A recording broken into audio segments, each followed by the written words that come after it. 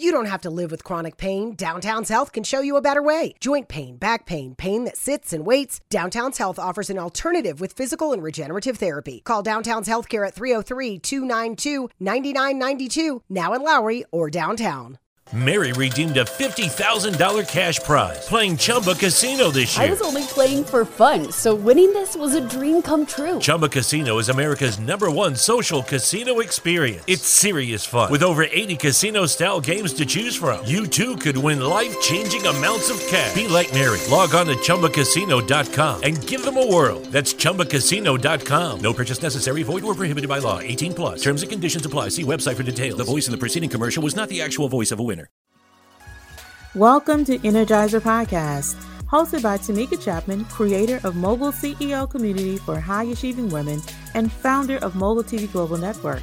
This show features women who have overcome incredible obstacles to achieve success in the health and wellness industry, relationship industry, and financial industry. Our mission is to empower you to love the life you live. Welcome to energizeHER. Don't let being treated for pain be a pain. Come to Downtown's Healthcare, 950 17th Street in Denver. Find out how to reduce pain naturally, without surgery, without drugs. Call Downtown's Healthcare, 303-292-9992, now in Lowry or downtown.